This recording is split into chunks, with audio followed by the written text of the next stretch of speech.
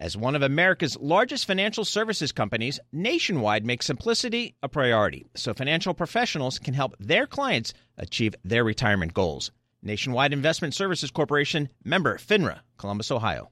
The countdown has begun. This May, 1,000 global leaders will gather in Doha for the Qatar Economic Forum powered by Bloomberg, held in conjunction with our official partners, the Qatar Ministry of Commerce and Industry and Media City Qatar, and premier sponsor Q&B. Join heads of state, influential ministers, and leading CEOs to make new connections and gain unique insights. Learn more at QatarEconomicForum.com.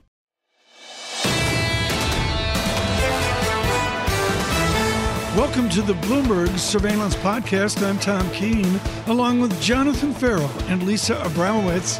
Daily, we bring you insight from the best in economics, finance, investment, and international relations. Find Bloomberg Surveillance on Apple Podcasts, SoundCloud, Bloomberg.com, and of course, on the Bloomberg Terminal. Joining us now, nobody better to speak about what we saw over in the United Kingdom, as well as the potential agony over lag effects, how to understand them. John Ryding, Chief Economic Advisor, Breen Capital, former Economic Advisor to the Bank of England. On this Thursday, John, when you take a look at some of this data, which isn't softening quickly enough, and you hear the hardline talk from the Federal Reserve, what's your sense about how far behind we are in terms of lag effects and when we'll actually see the ramifications? Well, Lisa, as you know, we had many discussions last year where I said that inflation was not transitory, was going to be a real problem, and it still is. And I mean, interestingly enough, in the numbers that Mike went over, he didn't mention the prices received data by manufacturing firms in the Philadelphia region, which, like in the New York region, went up to 34 and change from about 31. So we're far from having defeated inflation at this point. And I would also take a little bit of issue on the rent story for two reasons. One of which is rents in the CPI are rising roughly in line with the overall CPI. So they're neither adding nor subtracting to the overall rate of inflation, where people, paying for housing, paying for food, paying for energy are really important in forming people's inflation expectations. So the fact that new rents are declining when people are paying the higher level of existing rents, I don't think it's inappropriate. But this idea that we always take out the bits that are pushing up inflation and look at inflation excluding that, I find a bit problematic because policymakers never do it the other way. Okay, this is really important because there are all these people coming out there, and this is the biggest pushback and the reason why we've gotten lifts in markets. People say there are disinflationary elements, and you pointed to the rent story, you point to the used cars, you push back, and you say that those are completely offset and then some by the other indicators. Is that right? Well, yes. I mean, we've had... And I actually think Fed policymakers are somewhat on top of this. We've had 3 times this year, 3 months of the 10 months which have had CPI data, where the so-called core, excluding food and energy, only went up by 0.3%. And it was then followed by inflation picking up again. So, yes, one report where you got an odd treatment from healthcare costs. Health insurance costs fell 4% in the CPI. Now, I'd love to have that health insurance policy, and I'm sure most people out there would love to have that, but I don't think anybody's health insurance costs fell by 4%. But my point is, inflation is the overall price index, and you can pick and choose and take this number out and take that number out. But the reality is, inflation both here and globally is a problem, and central banks have created, or at least made the problem worse, by staying too easy for too long after the pandemic. And that liquidity and that stimulus has to be soaked up. Now, just 1 second, Tom, if I may. Please. There is a communication issue going on at the Fed, a further change in communication. Say, look, there's 3 things about policy. How fast are we going to raise rates? And they've clearly signaled they're going to slow the pace of increases, and the market's got that story right. Then how high are we going to raise rates to? And then how long are we going to keep them there? And I think the market's got the how fast right. It's slowing. But I still think we're offside on how high. and how long rates are going to stay there. Markets are pricing in barely reaching 5% on the Fed funds rate, and then the Fed quickly cutting rates thereafter. I'm amazed by that conversation. Absolutely. I totally agree with you. I'm amazed by the certitude that they're going to do a pivot or whatever you want to call it. This is an historic day. The Chancellor of the Exchequer stood up and said, we have austerity. You and I read Paul Johnson, 1987, The English Disease. It was a beautiful essay about the struggles of Clement Attlee, Churchill, and the rest coming forward. What is the level of crisis in your United Kingdom right now? Is it something that's solvable? Is it a 2-year recession, as Bailey talks about, or is it an English disease that is larger? I think that's a very difficult question to answer. I think the finances of the economy, prospectively going forward, are in better shape now than they were prospectively with the budget, the mini budget that's put forward in September that helped spark the whole crisis in the gilts market. Mm-hmm. But the UK is still struggling with Brexit and struggling with inflation issues. And the Bank of England, I don't think, has raised rates quickly enough or early enough to get on top of that. But now we're faced with this very interesting question. I think the US may be faced with it. Can policymakers raise rates enough, tighten policy enough to get inflation under control without sparking a significant is the financial Phillips crisis? curve operative right now in the financial stability John Williams talked about yesterday? Are these traditional theories operative right now? Well, I think the Phillips curve hasn't been operative since the late 1960s, and I think it is full disclosure. I knew what the Ryding answer. Very interesting that it gets them going. Very interesting that the very flat Phillips curve that policymakers talk about, we can keep pushing unemployment down without raising inflation, comes back as something that's going to cure the inflation problem. I mean, the main thing about inflation is expectations, and having people and companies understand that higher inflation isn't going to be allowed. And what we have for example, in this Philadelphia Fed report here, we saw it earlier, is company cost increases slowing, but the price increase is not slowing. Now, yes, the October numbers were a little bit encouraging, right. Probably most in the PPI, but there's a big difference between inflation having peaked at levels we never thought we were going to get to and getting back to price stability. John, quickly, John from a Christmas tree farm north says, ask him about England, U.S. in the World Cup. A nemesis team. We lost 1-0 to the U.S. in 1950 in the first World Cup England played in.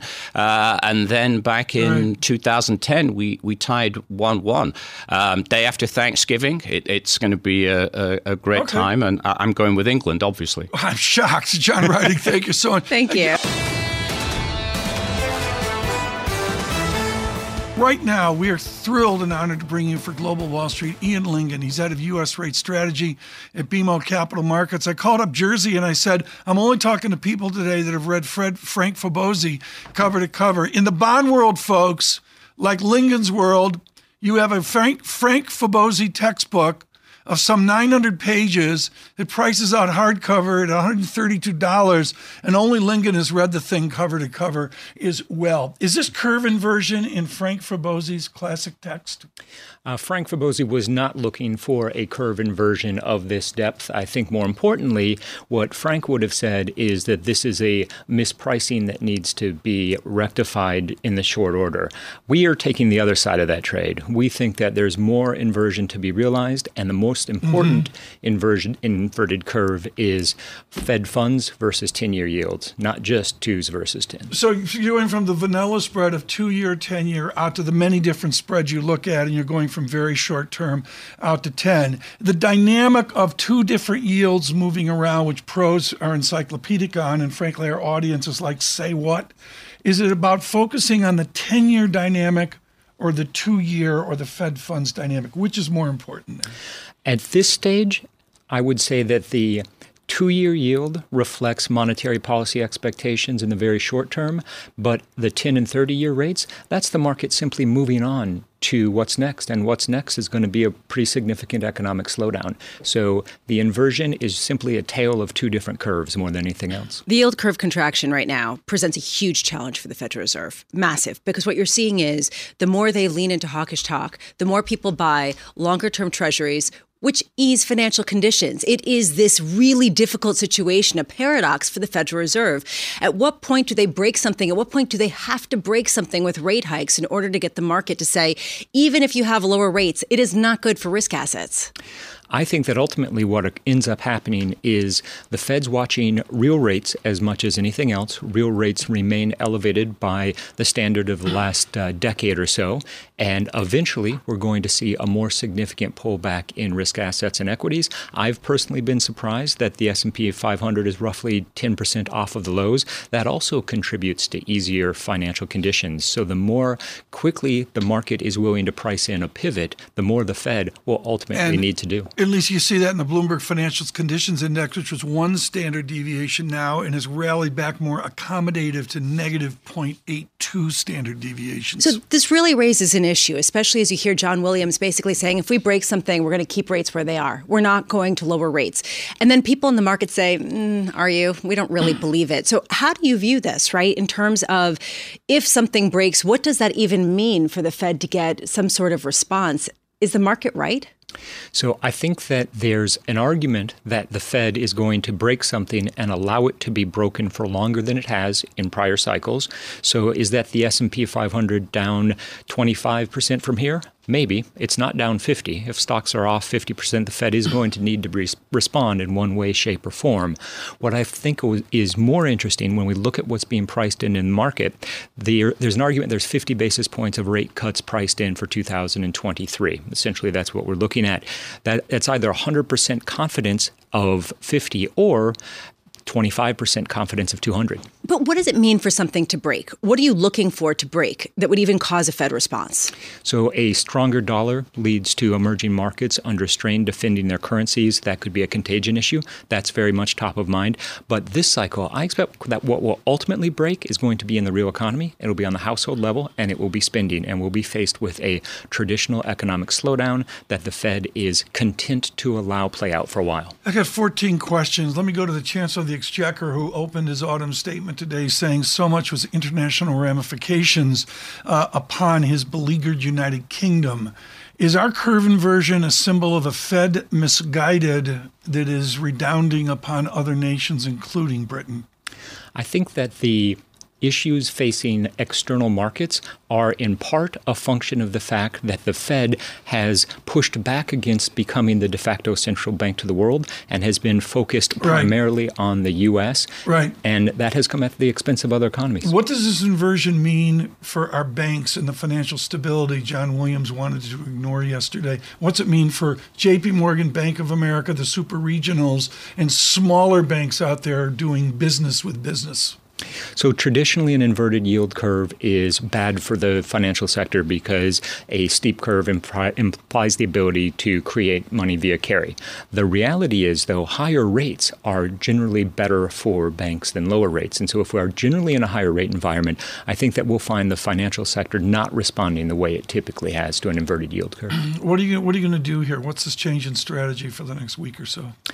I think that the market is getting poised for a breakout even more inverted from here. We're looking Well, give me scale. Come on. To a tenth of a percentage point. Where are we going? What's a number? Negative 75 basis points in 2s, 10s, path of least resistance. So we're on the edge of Volcker inversion. We're on the edge of 78, 79, 80 inversion.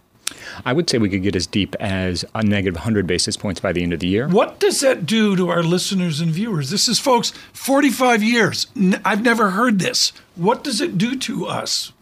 I think that it really leaves us in a anxious position where we don't know how far the Fed's ultimately going to need to push things because they'll be coming out with even more hawkish rhetoric because, as Lisa points out, that will lead to a lessening of financial or easing of financial conditions. Did he just say there's going to be extra special more Fed speak? Oh, it's the Fed reality show. And this is what people are watching. And we all cling to every word. As much as we want to say say, does it really matter if they keep talking? Well, yeah, actually, markets move up every time they do. Our esteemed team that puts a show together every day called up Ian Lingen today and begged. Thank you so much for coming in. Thanks for having me. Appreciate it. Thank you.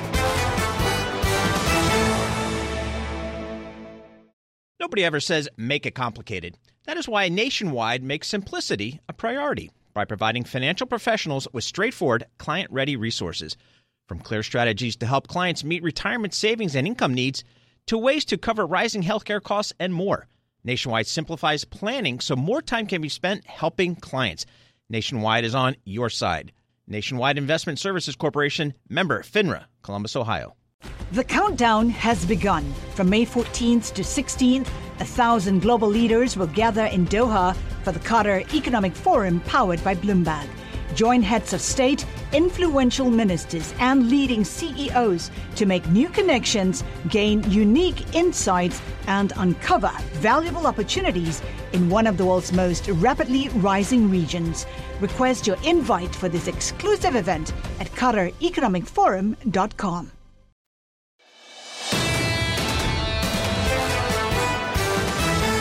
Nick Bedenbrook joins us right now.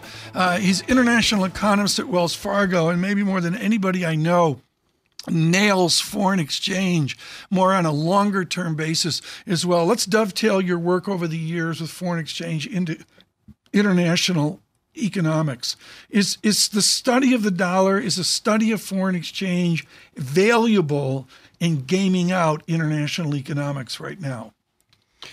Well, yes, I actually think maybe the study of international economics is more helpful in terms of the dollar because we're definitely seeing differences in growth. Europe's already in recession. The United Kingdom, the Eurozone is very, very close to being there, whereas the US is holding on, pretty well. I think that's going to be sort of more influential in just the relative growth trends helping the dollar for now, but seeing the dollar depreciate later. So the study, and forget about Q4, we're almost through it. The study into next year, is it a study of what the U.S. will do, or is it more centric on what Europe will do, Japan will do, a beleaguered United Kingdom will do? Which side of that trade is the one we should focus on? I think there's always a focus on the United States, and, perhaps quite rightly so, the largest financial market, the largest economy in the world. And as you earlier noted, a comment here or there from the Federal Reserve policymakers, and we've seen, yields higher and the dollar higher as well. So I think that's where the surprise is going to be. We believe that the Federal Reserve funds rate is going to go above 5% up to 5.25%. And so I still think it's Federal Reserve monetary policy for now that's going to drive the dollar a little bit higher and keep those foreign currencies probably on the defensive. Let's talk about some of that monetary policy. Jim Bullard in comments talking about how we're not yet restrictive, also saying this. He cites policy rules suggesting rates between 5% and 7%. This is Jim Bullard of the St. Louis Fed moments ago, or about a half an hour or 20 minutes ago. How much are we looking at something that is going to cause the dollar to surge to levels that people are not expecting and cause some sort of fissure here that needs a response? Well, I mean, those rules or those targets are, probably a moving point. And I think a 5% level, and 7% is a long way, but I think a 5% level is reasonable when you've got these inflation numbers at 7 or 8%. Now, I think longer term, maybe in the region of 2.5 to 3 is kind of more reasonable. But I think in the current context, these very high rates are more than appropriate. I think, from your perspective, or the other part of your question was, will we see the dollar surge to levels that we haven't seen before? I think we'll get back to recent peaks and maybe slightly above. But for now, the dollar's moving higher. But the end of the inflation problem is probably in sight, and so we'll probably get back to recent highs, not go above them. What would a federal funds rate of 7% do to an economy with this much debt? That's the Bramo we're saying. Nick, I'm sorry. She does this. She goes excessive. Well, it would probably. We already think there's going to be a recession with the high inflation weighing on purchasing power. With these housing market being affected by these high interest rates. So unfortunately, it would be a deeper recession than what we would expect. But again, not the pandemic and not the global financial crisis. Did you say 7%?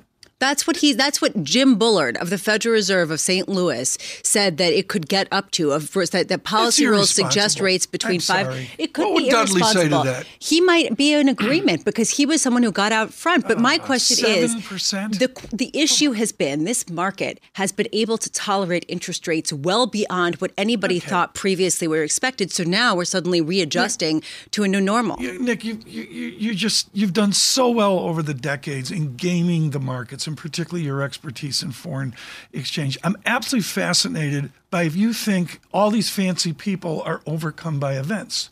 And that if you get 5% or 6% or 7%, whatever the nation is, they're overcome by the politics of it, including what we saw in the United Kingdom this morning. Well, I don't know if they're overcome by it, but I think that we're going back to levels that we haven't seen in a couple of decades. We've got inflation that we haven't seen in a couple of decades. It's all a moving target, and no one really knows where the peak is. What I would say, though, and again, why we think interest rates don't go to 7, maybe they get to 5, why we think the dollar gets back to its previous peak, is we're starting to see the first encouraging signs on the inflation front. Those supplier delivery times are down a lot. The commodity prices are down. Some of the shipping costs are down. So, we think there's still some further dollar strength to go. There's still some interest rate increase, but we're pretty heavily focused on sort of the first quarter, second quarter of next year as being the peak, and hopefully things will improve from then. Nick, thank you so much. Nick Benenbrook with us with Wells Fargo. What we're seeing right now is a market that continually is surprised by the same message being sent by the Fed over and over again. Why is the market surprised? I don't understand. Let's speak to the market. Beata Kerr is going to represent the market today, co-head of investment strategies at Bernstein Private Wealth. I'm curious from your perspective, why is the market surprised that the Fed keeps getting more and more hawkish in their rhetoric? I'm not sure that the market's surprised. I think the market's trying to find its footing. The same things that you've been quoting this morning, all investors are struggling with. It is a macro-led market. We're focused on earnings and differentiation in companies, but there's no doubt about it that inflation, like you said earlier, is the key to market direction. What's the sense of consumer spending? And I say this because at the same time that you have Fed officials saying we're not seeing signs of slowing, it's not trickling in as quickly as we would like, we see the likes of Kohl's having a really hard time. We see the likes yesterday from some others having a really hard time. Target not doing well. How do you parse out the winners from the losers with some sort of narrative that really gives you a sense of where things are heading? Well, there's two different narratives that you can start to interpret from the retail sales data as well as the earnings from these companies. First of all, you look at the macro picture and say, what does that mean about what the consumer has left to spend and where in the consumer spending bucket, who's getting most affected? And there's no doubt about it that the low-end consumer is squeezed more. That's not surprising. That's what we've historically seen. When you see food and gas prices up over time, that's what's happening. Walmart, we know that they noted over 100,000 consumers are spending more on groceries at Walmart, right? But then you start to differentiate between these retailers and you look at a franchise like Costco, membership-based, huge loyalty, done an excellent job, not just on supply chain, but on labor, and it makes a big difference. So I think when it comes to the micro, the time now is for stock selection and company differentiation. Companies are different in how they're able to manage the chain and labor as well. I'm talking my book. But what I love in your research note, and you get down to something that was gospel in my house, SPX midterms up 16%, presidential year up 8%. You got to be kidding me. The history of these midterms we just had inflicted upon us is double-digit SPX return? Well, we have to be careful saying history always repeats itself. Come on, stay with me. It's showbiz. Stay with me here. It would be awesome to see a 16% recovery post the midterms. That is what history said, Tom, and that is what we've published.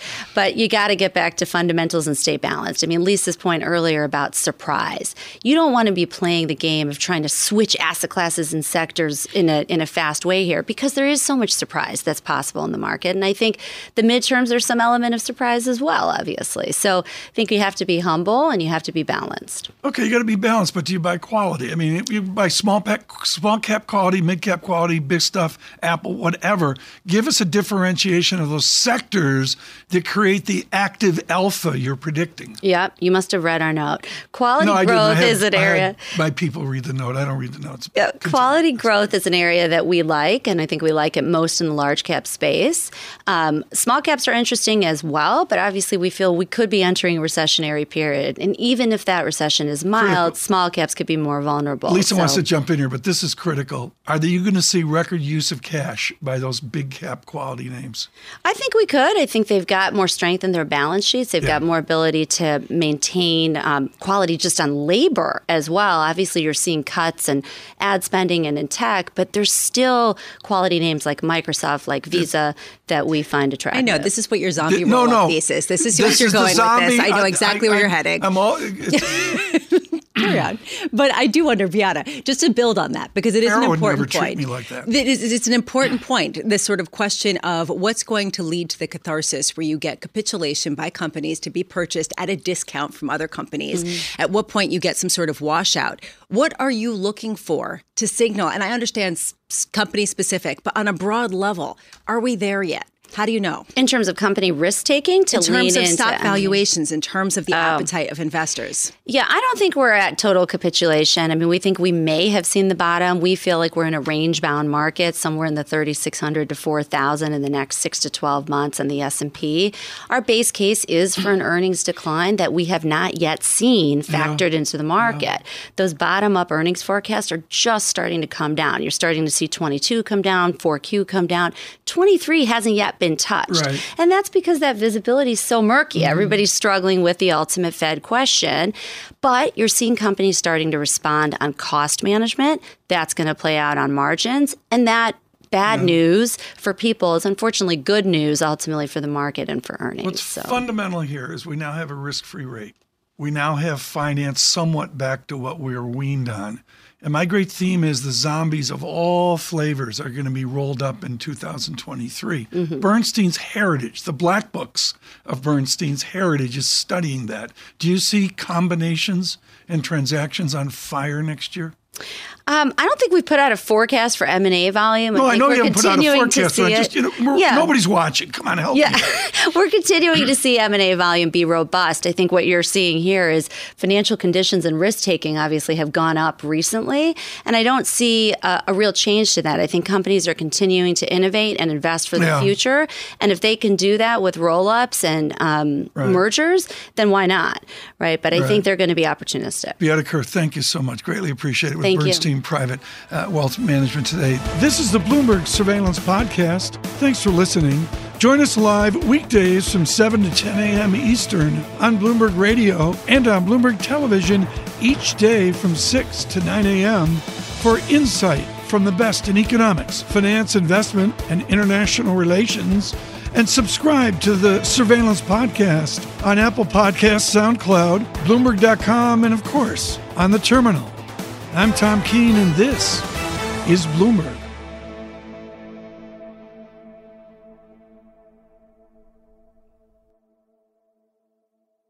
The countdown has begun. From May 14th to 16th, 1,000 global leaders will gather in Doha for the Qatar Economic Forum powered by Bloomberg. Join heads of state, influential ministers, and leading CEOs to make new connections, gain unique insights, and uncover valuable opportunities in one of the world's most rapidly rising regions. Request your invite for this exclusive event at QatarEconomicForum.com.